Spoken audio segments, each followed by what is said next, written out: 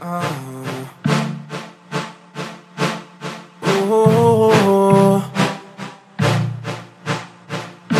let's go. Let's go. Chance, but you blew it. Man, I'm great. New phone, baby, who this? I ain't sick. Girl, you're messing with the wrong one. Now I'm flexing cause I'm on. Flex, flexing on. Flexing on you. Flexing on you. All right, welcome back to another episode of NBA University. Shout out to DJ Zenas again for bringing us in. Gonna go over a few teams in the Big 12, go over some of the games from this past Saturday, talk a little bit about those and the abomination of the Pac-12, and then get into our NBA teams as normal. So, Zach, what game do you want to start with? I think we should kick it off with Seton Hall St. John's from Saturday. Seton Hall, we've talked about already. Good wins against Kentucky and Maryland. Interesting team so far. And then St. John's was undefeated, but we had no idea if they were real or not. I think, at least for me, that game confirmed that St. John's was real. And then St. John's backed it up by just whooping Marquette either last night or 2 nights ago. But, Shamorie Ponds was pretty bad when they played Seton Hall. I think he only had 8 points, and he just really wasn't himself. They still probably would have won the game. Actually, definitely would have won the game if there wasn't an inadvertent whistle in the last couple seconds. So St. John's is definitely real. I think they're a tournament team. They just keep on the trajectory they're on right now. And then at Seton Hall, same thing. Miles Powell was pretty much denied most of the game, couldn't really get himself going. Kale was a non-factor. I don't even know if he scored, and he ended up fouling out really early. And they still end up winning on yet another ridiculous buzzer beater. So I think we just learned, at least I learned, that both those teams are legit for sure. Yeah, I like these two teams in the tournament. They're teams that just play hard defensively and sort of try to get the ball to one guy. So Miles Powell for Seton Hall and then Shamorie Ponds for St. John's. And if those guys aren't going, they have guys that can step up. But it's more of the team steps up. So for Seton Hall, they had 3 guys hit 14 points, and even Shavar Reynolds chipped in with 8. And then St. John's,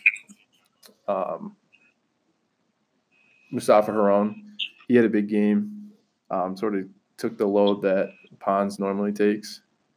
And I thought they did get robbed with that call. That was weird how it happened. It was right in front of the ref. Unfortunate event, but I think if Ponds has an average game, I think St. John's is 6 to 8 point victory for them. So tough loss for St. John's, but like you said, they're fine. I think they'll have no problem getting to the tournament and really have a chance to win the Big East for the first time in a while. Yeah, I think they have the most talent in the Big East right now, and they're already playing pretty well together. And Shamorie took it personally, that loss to Seton Hall. He even came out and said afterwards, like, that loss is 110% on me, and it won't happen again. And he only responded by putting up 20 and I think on 7 of 8 shooting or something like that in the first half against Marquette, and that was just never a game. So, yeah, St. John's is really real. I'm excited to see them play Villanova and some other of the better Big East teams here coming up. Yeah, I'm excited for that. And I can't wait for Shamorie Ponds to go in the late second round of the NBA draft and then be in the rotation by the end of this rookie season and be like, how did he drop this far? He just has that sort of mental makeup that he's incredibly competitive and has the skills to go alongside it. And then about a month and a few more days, you get to see Trey Jones against Shamorie Ponds in a nice little matchup at Cameron Indoor Stadium that I think will be awesome. Yeah, I think that's where Ponds really sort of breaks into the national spotlight. But yeah, I mean, that was a great game. Obviously, St. John responded well against Marquette. But let's jump into the next game we're going to cover. Yeah, so Kentucky-Louisville, also Saturday. One of the better rivalries in college basketball. Kentucky was, I would say, dominant for all 40 minutes. It never felt like Louisville had a chance to win the game. Tyler Hero was a hero, basically, to put it gently. He was the player we really thought he was going to be all year long. P.J. Washington locked up Jordan Nwora, which I did not think was going to be a good matchup for him, but it turned out great. And Louisville just showed, we talked earlier, that they haven't really played together before. They're a young team mixed in with some experienced veterans that just haven't had a chance to gel together yet. And that definitely showed with a lot of hero basketball coming up down the stretch of the game. But yeah, Kentucky, I think, is basically right there where we thought they would be all year long. Yeah, Kentucky's starting to turn into a scary team. Their starters are really playing well together. Have a good sort of mix of guys who can create their own shots, spot-up shooters, but a good mix of defensive players. P.J. Washington, Keldon Johnson, Haggins. I mean, these guys can really defend. And then you got Reed Travis and Harrow, who are decent defenders, but as a team defense, they've been really solid, especially of late. So they're a scary tournament team for sure. Then Louisville, I mean, Nwora had a bad game, and it's funny to look at his stat line of 17 points and 7 rebounds is a bad game. But I just think that speaks to how good he is.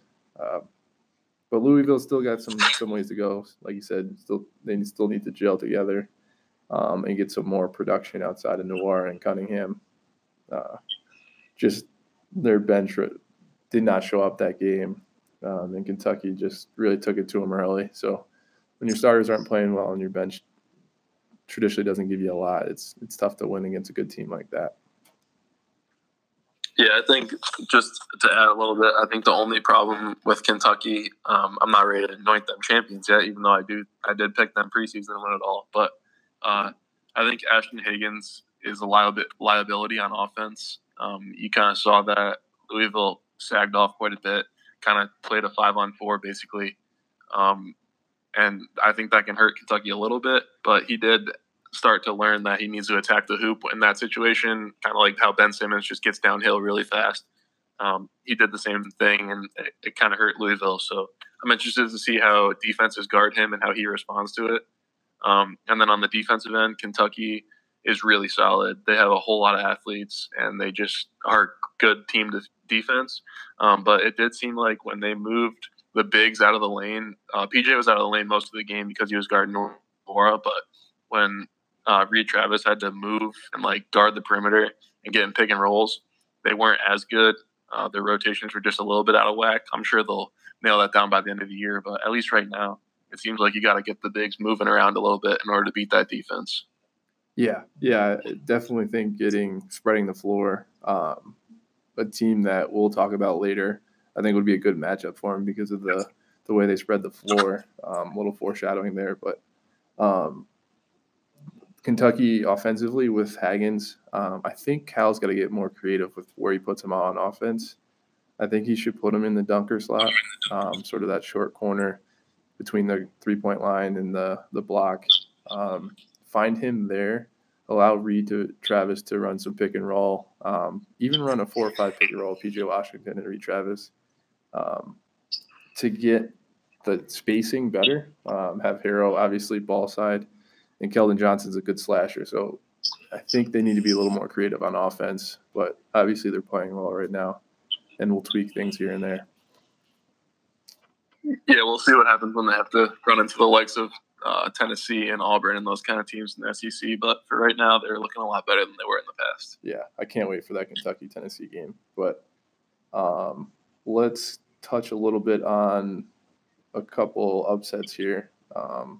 Wisconsin, traditional upsets of Wisconsin and Western Kentucky. Talk a little bit about that. Yeah, so Wisconsin had to go into Western Kentucky. First of all, shout out Wisconsin for taking that game. There's a lot of major schools that would never go to a mid-major like that. I have a lot of respect for coaches and schools that do that. I think we should do a lot more often and get some more home and away type series going on. But yeah, Rick Stansbury, as a lot of the media and coaches call him Slick Rick, is the coach for Western Kentucky. He's just a deadly, dangerous coach against major schools. That's the name Slick Rick. But Western Kentucky is led by Charles Bassey, who I think is a first-round pick and could end up in the lottery if he gets some more national attention. But we talked about Wisconsin being a great defensive team, and Western Kentucky starters put 80 points on them in that game. Just the starters. They only had 83, but still. But, yeah, they have a freshman guard, Delano Banton, that had a near triple-double, had a double-double with just rebounds and assists. Pretty special player. And then Charles Bassey had 19 and 6. So they're a dangerous team. A lot of people are talking about Old Dominion in their conference because Old Dominion went to Syracuse and beat Syracuse, but definitely don't forget about Western Kentucky. I'm telling you, they will be in the big dance. Wisconsin was still good offensively. Happ and Davidson were really solid, but they just couldn't get it done on the defensive end for this one game. I don't think it's anything to panic about. I just think it's how good Western Kentucky is. Yeah, I completely agree. It's more of a testament to Western Kentucky being really, really solid than Wisconsin having an off game. But I think it did expose Wisconsin a little bit as far as Happ. If Happ isn't efficient offensively, he shot 9 of 23. Then their offense kind of struggles, and it kind of impacts his defense as well. If he's not hitting shots, his defense tends to relax a little bit, kind of gets down on himself, and the offense doesn't focus enough on defense. So I think that's what teams are going to start to do is really attack Happ offensively, make guys like Davidson, Trice, and Reavers really try to beat them. So I think there's a small worry with Wisconsin offensively, where to get their points from if Happ is struggling. But yeah, overall, those are two great teams that are going to be in the tournament in the March. Yeah, for sure. So we'll just end our overview real quick by talking about the disaster that is the Pac-12 conference. If you follow anyone that talks about college basketball on Twitter, all I've heard so far about the Pac-12 is how big of a joke it is. So just as like a little way to see that for you, on Saturday, Arizona State lost to Princeton at home. Liberty beat UCLA at UCLA. Seattle beat Cal at Cal. Santa Clara beat Washington State at Washington State. Now, UCLA and Arizona State are thought to be kind of the class of the Pac-12. Obviously, those other two schools aren't great, but still you shouldn't be losing to a very low mid-major on your home court. In my opinion, I think the Pac-12 only has 3 teams that have a shot to make the tournament. And that's Arizona State, Arizona, and Washington. Arizona has bad losses to Alabama and Baylor, but they have a decent win over Iowa State. Arizona State obviously beat Kansas and Mississippi State, so those are 2 really good wins. But then losses to Vanderbilt without Darius Garland and Princeton. So, like, what the heck happened there? And Washington has no bad losses, but only 1 quality win over Western Kentucky. So all these teams have kind of set themselves to make the tournament right now, but they can't lose more than 2 to 3 conference games. Like last year, Arizona State did the same thing, and then they ended up losing like 8 conference games and finished middle of the Pac-12, barely survived. And we're very lucky to make the tournament. But, yeah, I don't think the Pac-12 is in a very good spot right now. No. I mean, they started, I think it was, mid-November, end of November was when they started getting worried about the Pac-12 losing all these games. I mean, I think it was the first week of December, they were 2-10 against top 25 teams. And it's just bad loss after bad loss. I just got done watching the TCU-USC game. And they got hammered. Yeah, USC, I mean, they didn't have Kevin Porter Jr., so that's a huge difference. But, I mean, I think it was a 34-point game, something like that. And USC just looked terrible. Bad defensively, bad offensively. And that's just sort of what the Pac-12 has been like all year this year. Arizona State, I mean, that Princeton loss, they lost by 1, so it makes it a little bit better. But to give you an idea of what Princeton's been like this year, they lost by 61 to Duke. It wasn't ever that close. They lost by 15 to St. John's, 10 to St. Joe's, and then have been sort of 500 against everybody else of sort of in their class. So not a great team. to lose to for Arizona State, and they don't have any injuries to point to and anything like that. So bad loss for them, and that's probably their best team, the Pac-12. Yeah, and then to make matters even worse, the two stars, I guess, of the league in terms of draft next year are Bol and Kevin Porter Jr. Just today, it sounds like Bol might miss the rest of the season. He has a lingering foot injury, and the chances of him playing are late in the Pac-12 season, and he basically came out and said it's not even worth it. So I'm not expecting to see him lace up his shoes anymore for Oregon. And then Kevin Porter Jr. supposedly had a quad injury or something. Quad contusion, yeah. Yeah, but Jeff Goodman was reporting that basically Kevin Porter's getting advice from someone that says, like, just hang it up for the rest of the year. You're done. You've already shown enough. And they're also not expecting him to play anymore for USC this year. So the two stars of the league, it doesn't look like they're going to play anymore. Yeah, Kevin Porter Jr. is interesting because he sort of blew up from the Nike Hoop Summit, sort of where they bring together the top recruits, play Team USA versus Team World and all the different countries and stuff like that. Really played well there, and then had a strong start to the season. So it'll be interesting when it comes draft time where he lands. Could be similar to sort of Michael Porter Jr., where he could be projected top 5 and then end up going at the end of the lottery. But it'll be interesting to see with that. Yeah, and then just to finish it up, so UCLA fired Steve Alford. Honestly, probably many years too late. But the two names they've kind of thrown into the ring that I've heard most for that job are Earl Watson and Fred Hoiberg. So I just want to get your quick opinion on either of those guys for that job. Earl Watson, I think, would be good there. He's an interesting guy, had a long NBA career, sort of journeyman, played a lot of time with Seattle. But I think he understands the game. He most recently was coaching the Phoenix Suns.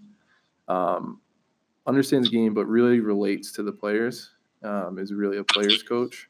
So interesting to see him there, how he would recruit, sort of try to bring back UCLA's recruiting powers, where USC is kind of taken over, especially for next season, getting, I think it's 3 out of the top 5 California recruits. But Fred Hoiberg, I think, will be great there as well. I would prefer to see Fred at another kind of school in the Power 5 conference, but not sort of like an Iowa State where he was before. I would prefer to see him there. And another name I heard, I don't know if you heard the same thing, was Eric Musselman of Nevada. Which I think would be my pick if I was hiring for UCLA. I think the way he's able to get transfers and recruits, getting Jordan Brown, one of the top recruits this past year, and all those transfers there. What he could do with a UCLA platform. I mean, he's recruiting guys to Reno, Nevada. Imagine Los Angeles. So yeah, that's true. So I would like to see Musselman there. What do you think? Yeah, I like that. I just honestly, Musselman kind of has it made for himself right now. I don't know how long he can just keep dominating the transfer market, but a lot of, especially UCLA fans and the actual school themselves, they still feel that they're one of the top, like, coveted jobs and top places to be for college basketball. And honestly, in my lifetime, that hasn't even been the case. Like, I mean, I know they've had good pros like Russ and other guys, but they've never had a dominant team in a long time that I can remember.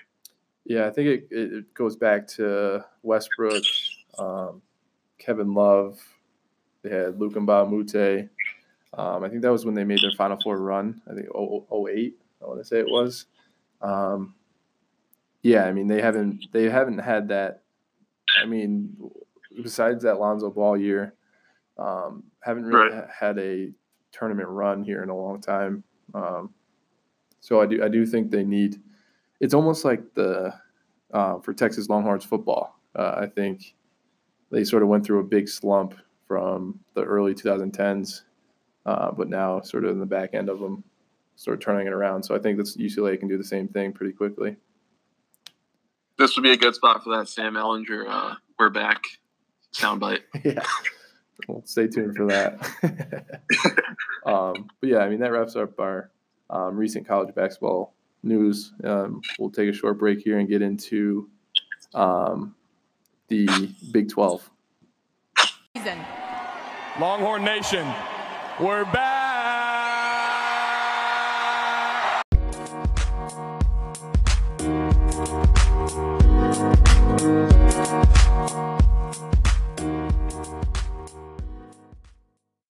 All right, so we'll get into the Big 12. We're doing three teams this year.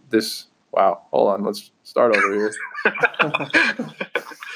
Yikes.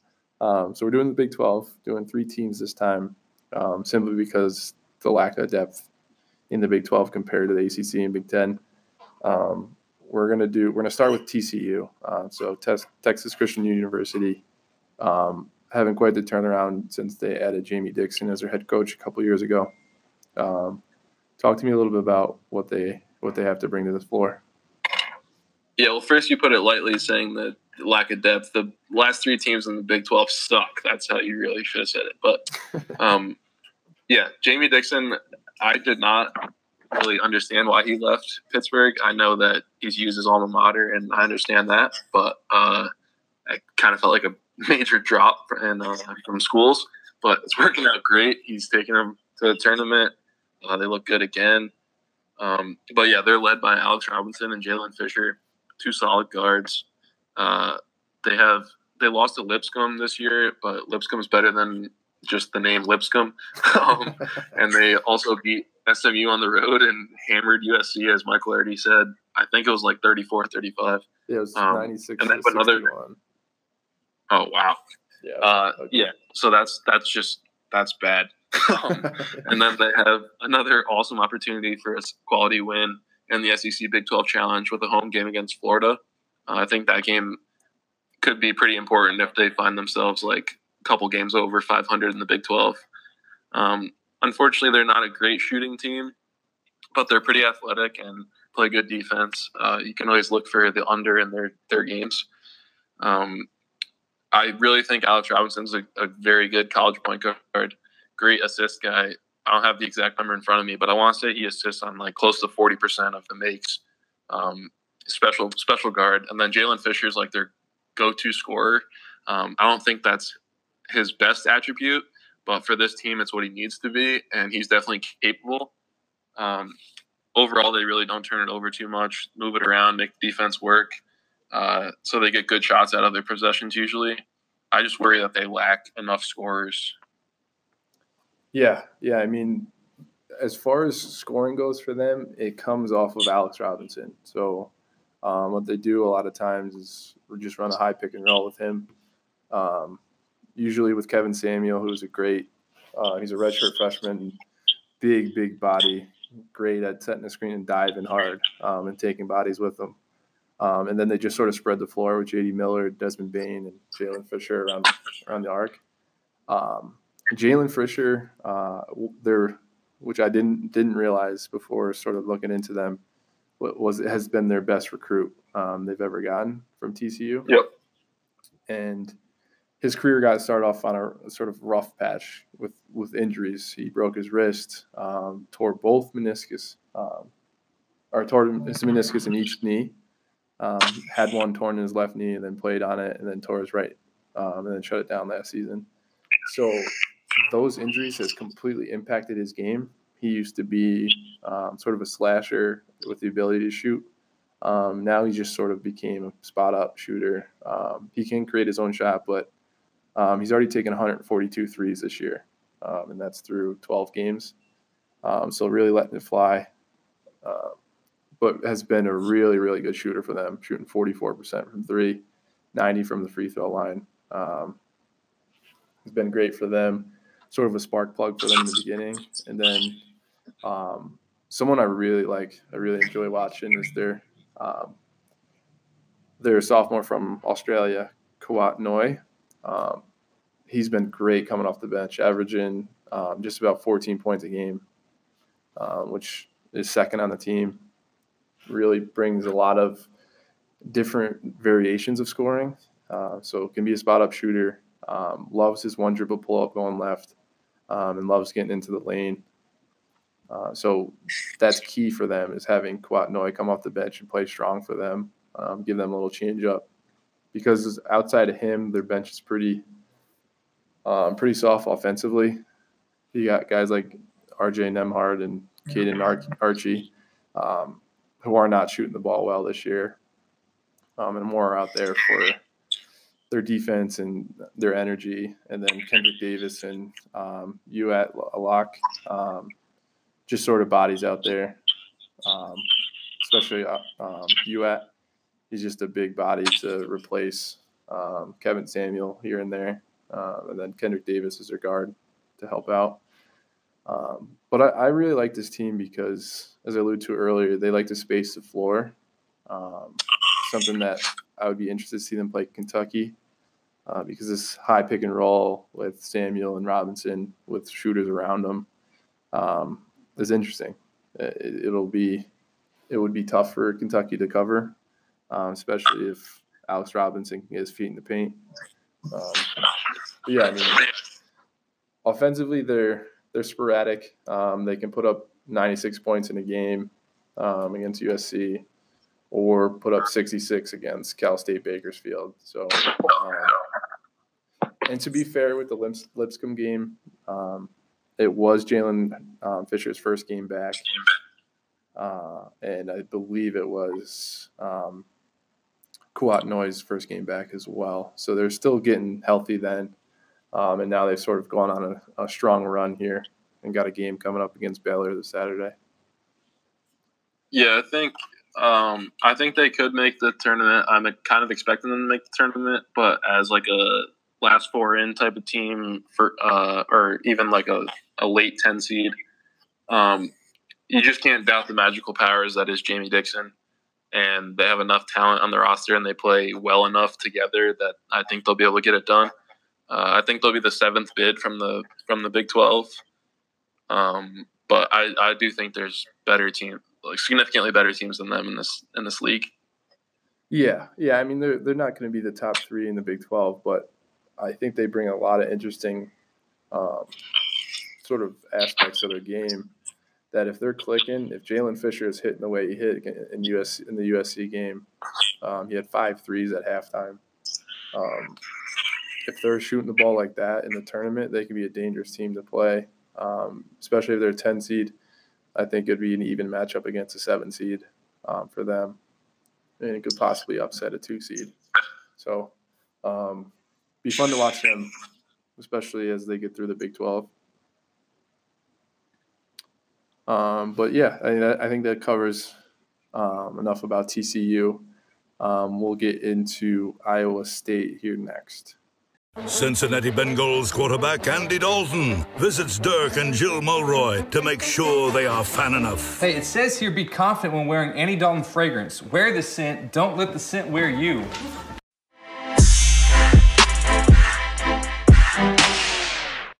All right, so we'll jump into Iowa State. Zach here has a man crush on its player here, but on multiple players. yeah, well, this is one of his favorite Big 12 teams. I guess I'll start quick. Just their offense really starts and ends with Marial Shayok. He's taken 31% of their shots when he's out there. He comes from Virginia, so he plays really well on defense. But he is a very solid player for them. Very efficient offensively, especially in two-point field goals, be able to get to the rim, get to the free throw line, really do a lot on offense. What do you think about Shayok? Yeah, I was confused when he transferred from Virginia just because I thought he had it nice there. I mean, he was going to be their go-to scorer, and he was obviously one of their better players. But I think he found a nice spot here in Iowa State, kind of under the radar. But he was the go-to guy for sure. Now I think Wendell Wigington is back and healthy. He's not going to take a backseat role necessarily, but he'll have a little bit fewer opportunities just because their best player is back and healthy. But yeah, so Wendell Wigington is the best player in my opinion. He's also one of the best players in the country that probably many people have never heard of. I think the healthier he gets and the more in the flow of the game that he gets, I think he's only played like 3 games now this year. So as he continues to get back, Iowa State's going to keep taking more and more jumps. Ken Pom has him ranked 18th currently as a team, but you wouldn't know that because nobody's talking about him. So I think that this is a team that will really jump up and surprise some people. Unfortunately, they didn't have any quality wins. They lost to Arizona and Iowa, and there are really only 2 opportunities for quality wins, but that was without Wigington. So Wigington and Shayok are definitely the 2 main heads of the team. But then you have Taylor Horton-Tucker, who's a true freshman out of Chicago. If you look at him, he looks like Jabari Parker, same Simeon, same high school and everything. But he's a point forward. He makes plays for other people. He can score for himself a little bit. I think he's a consistent triple-double threat. Not saying he's going to average a triple-double, but I think he'll have 1 or 2 this season. But my favorite thing about the team is that when they're playing at their best and when they have their best 5 on the floor, they have 4 guys that can handle the ball and score it or make plays for other people at any time.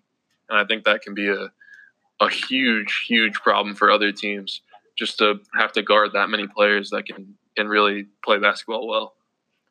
Yeah, it's interesting. They start 4 guys that are under 6'6". I know that doesn't sound that very short, but when Horton-Tucker is guarding the 4 on the other team at 6'4", it's a small team, but they do surround the floor with ball handlers, with playmakers, and then Michael Jacobson sort of down low, 6'9", sort of mobile big, scores quite a bit. He's averaging 15. Not a great rebounder, especially for his size. Should be getting more. But I guess with Horton-Tucker and Shayok attacking the glass, it's tough for him to grab some. But, they definitely have a team that's surrounded by ball handlers, which makes it difficult, especially with Wigington coming back. You got another ball handler there. Interesting to see how they'll do their starters once he enters the starting rotation, who comes out, because I really like what Tyrese Halliburton brings to the team. Very athletic, not going to shoot a ton, but will hit his open jumpers. Very good in transition, very good athlete, and then can defend really well. Just a little light, so sometimes gets pushed around a little bit, but very good on using his feet. Almost like Terrence Ferguson of the Thunder. Reminds me a lot of him.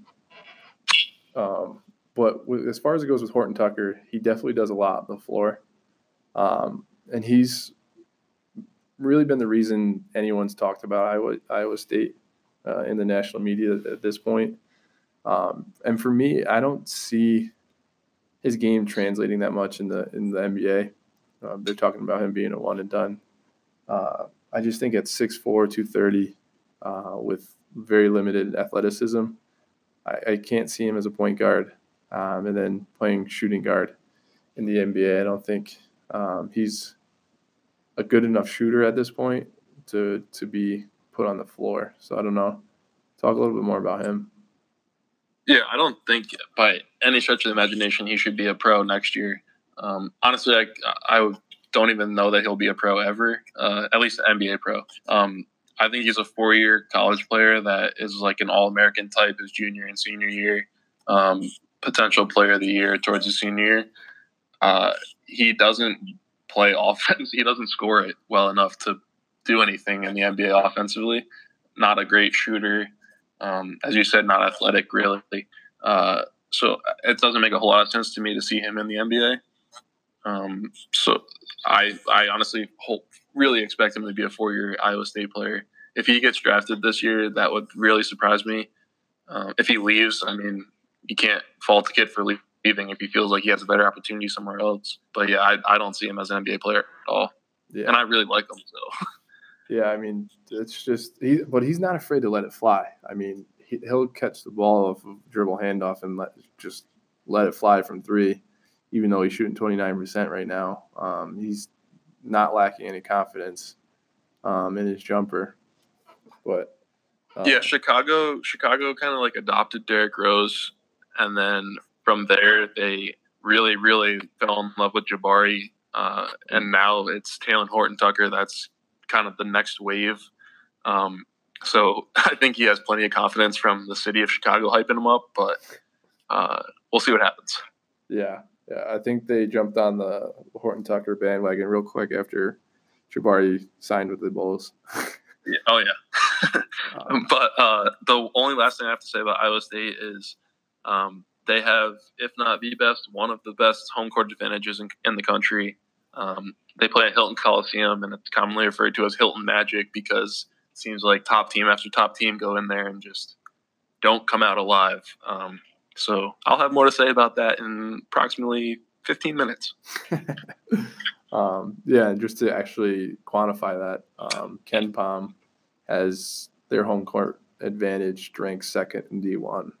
So definitely have a huge advantage there. It's always nice when the eye test matches the numbers, huh? Yeah, it's like you planned it. But they have a huge game coming up here against Kansas Saturday. So we'll see how that one shakes out. But looks like playing at home against Kansas is going to be a really good game. So buckle up for that one. But yeah, we'll get into Texas next.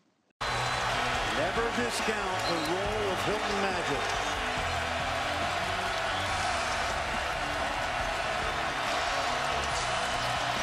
Loose. Here comes Niang. Morris slides inside.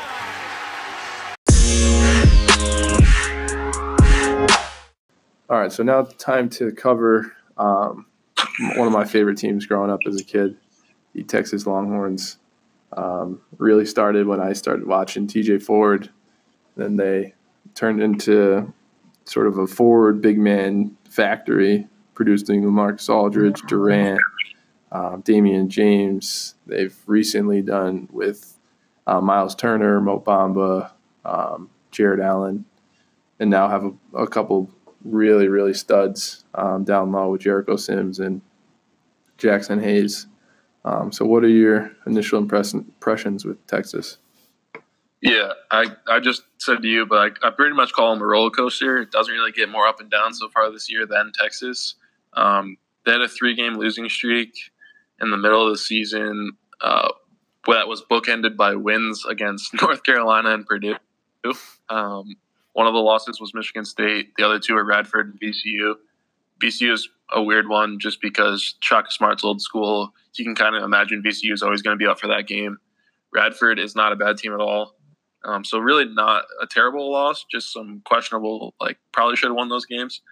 But then the great win against UNC and a solid victory over Purdue in a really high-scoring game that I was surprised by. But they are a good defense. They still are struggling on offense. Hasn't changed too much. They have gotten a little bit better from the past couple of years, but still a little bit of a struggle. I think kind of the biggest problem is just finding a good shot or knowing what a good shot really is. I think they have a lot of guys that are really confident in their abilities and are very good basketball players. They just have to figure out how to put it together. They have great guard play. Kerwin Roach. Wow, that was a mouthful. Kerwin Roach and Matt Coleman are – yeah, just got to slow it down.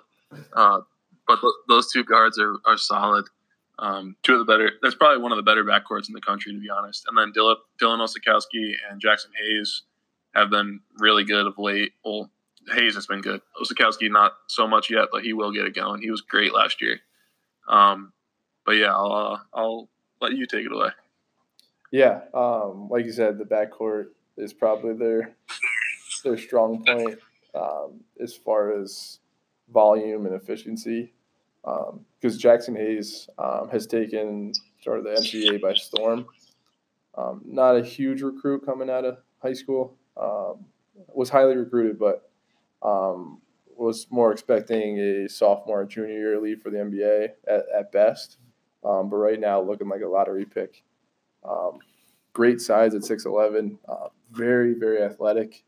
Right now is playing a lot like how Miles Turner played when Miles Turner was back at Texas, blocking 2.5 shots a game, but extremely efficient offensively. I forget who they played, but he was 5 for 5 one game. had like 16 points, 10 rebounds, and like 5 blocks. He's just very, very efficient, doesn't need the ball a ton, able to pick and dive, catch lobs, and is just a enforcer on defense. And then also Kowski, like you said, was great last year for them. He's going to turn it around. He's been struggling, especially with his shot. He's got great form on his shot. He's been a great shooter in the past. That'll turn around, so that'll be good for them. But I think what their problem has been is just finding a consistent lineup that works. In their most recent game, or the game before Kansas State, where they played UT Arlington, they started 3 basically point guards: Kerwin Roach, Matt Coleman, and Elijah Mitchell-Long. Kerwin Roach is the tallest out of them at 6'4". So I think they're going to stick with this lineup.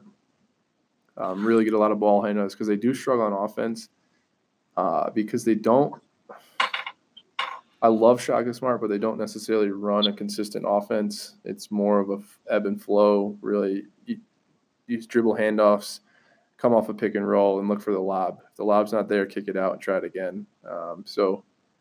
Very simple offense that relies on the bigs catching lobs or getting the ball down low for drop-offs.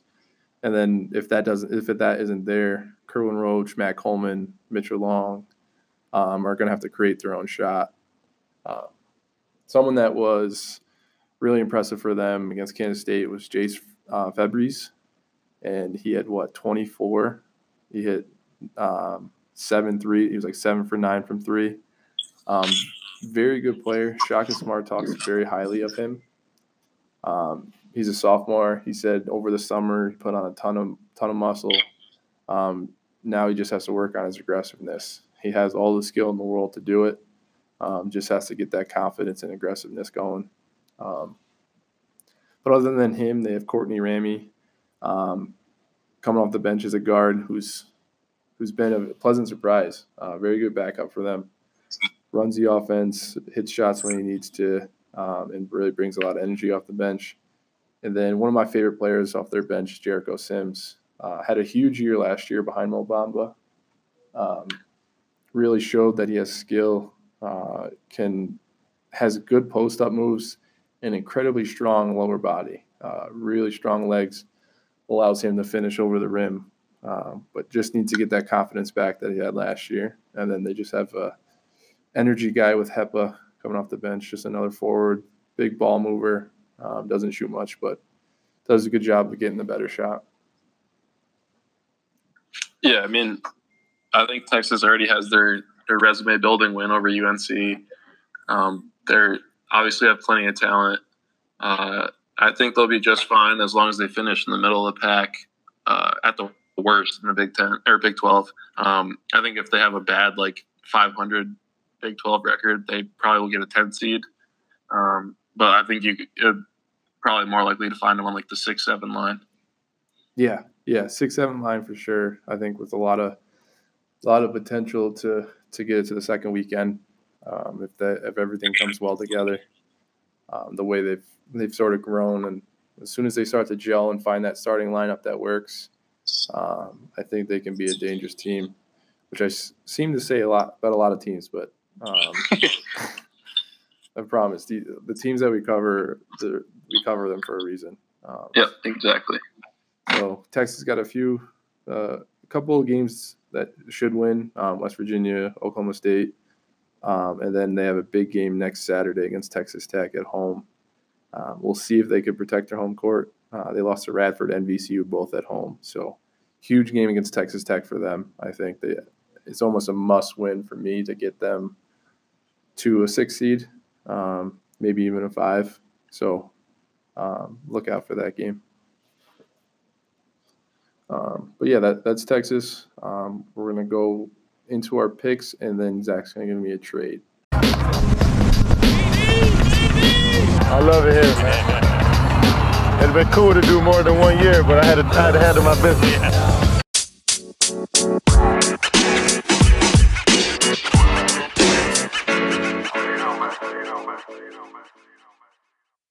So maybe you can put your great minds together and go through this, and by the end of the show, we'll have a completed bracket.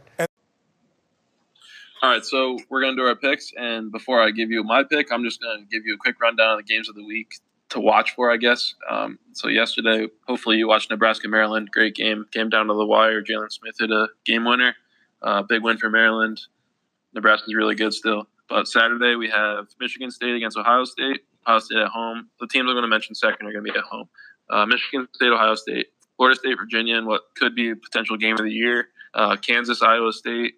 Sunday, we have Indiana, Michigan, Nebraska, Iowa, and Memphis, Houston. So definitely a very good weekend of basketball. Getting into the heart of conference play here. But my pick is going to be a team we talked about already.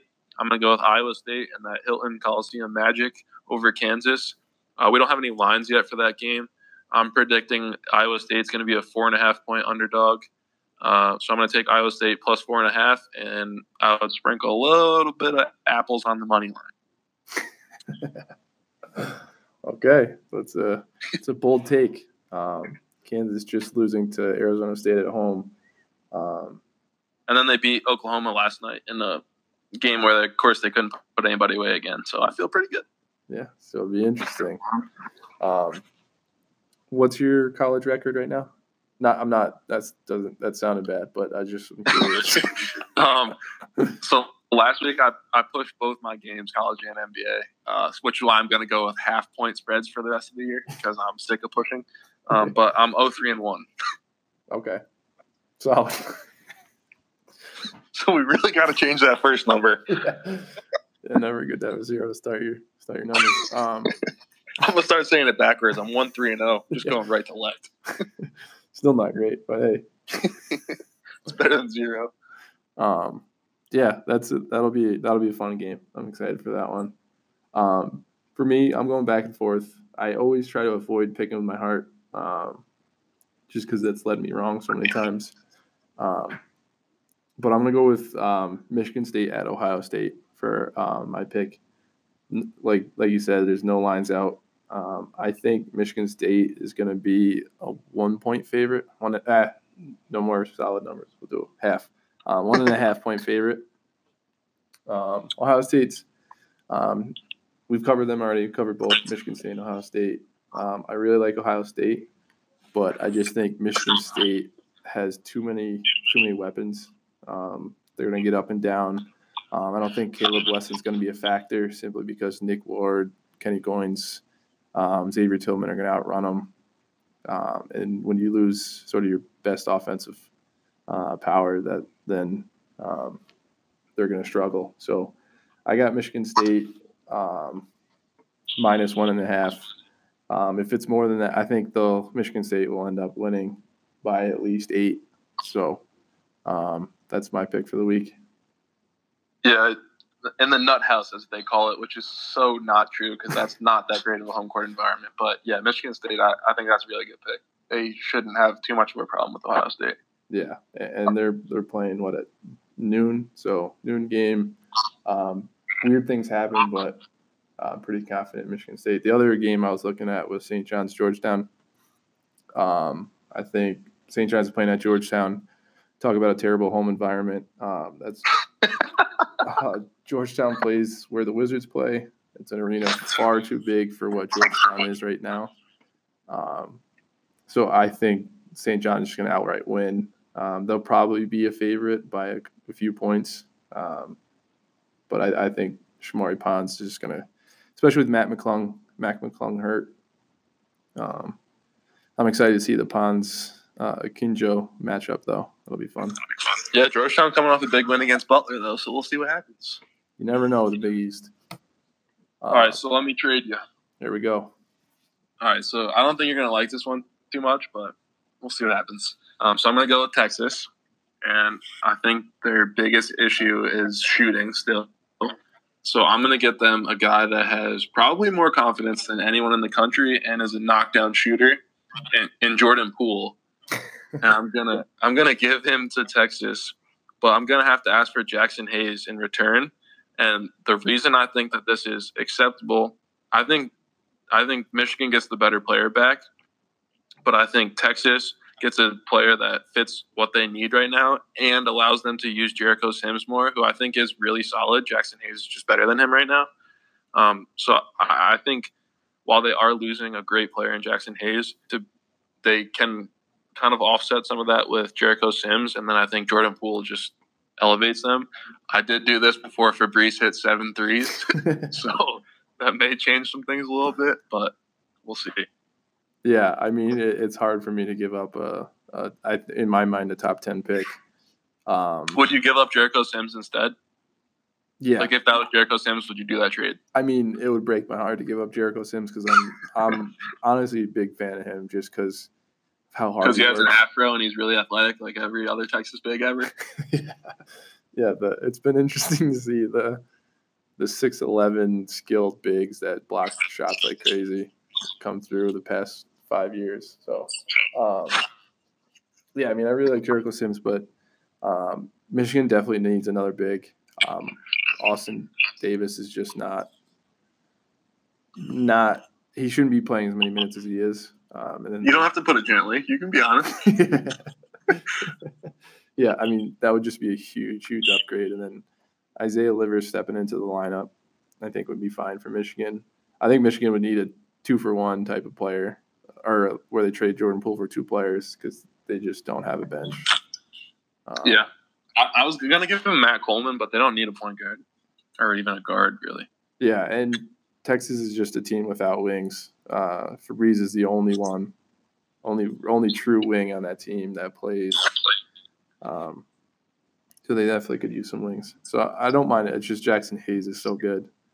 Yeah, but also I was also thinking Jackson Hayes will be gone in a couple months, and Jordan Poole will have to come back. So it's kind of a long-term thing. But yeah, that's fair. It's hard to evaluate these college trades with. Dude, it's hard to make them, let alone evaluate them. Yeah. All right. Well, that wraps up our college for today. We'll get into the NBA, some NBA picks, trades, and then get into a study. So stay tuned for that.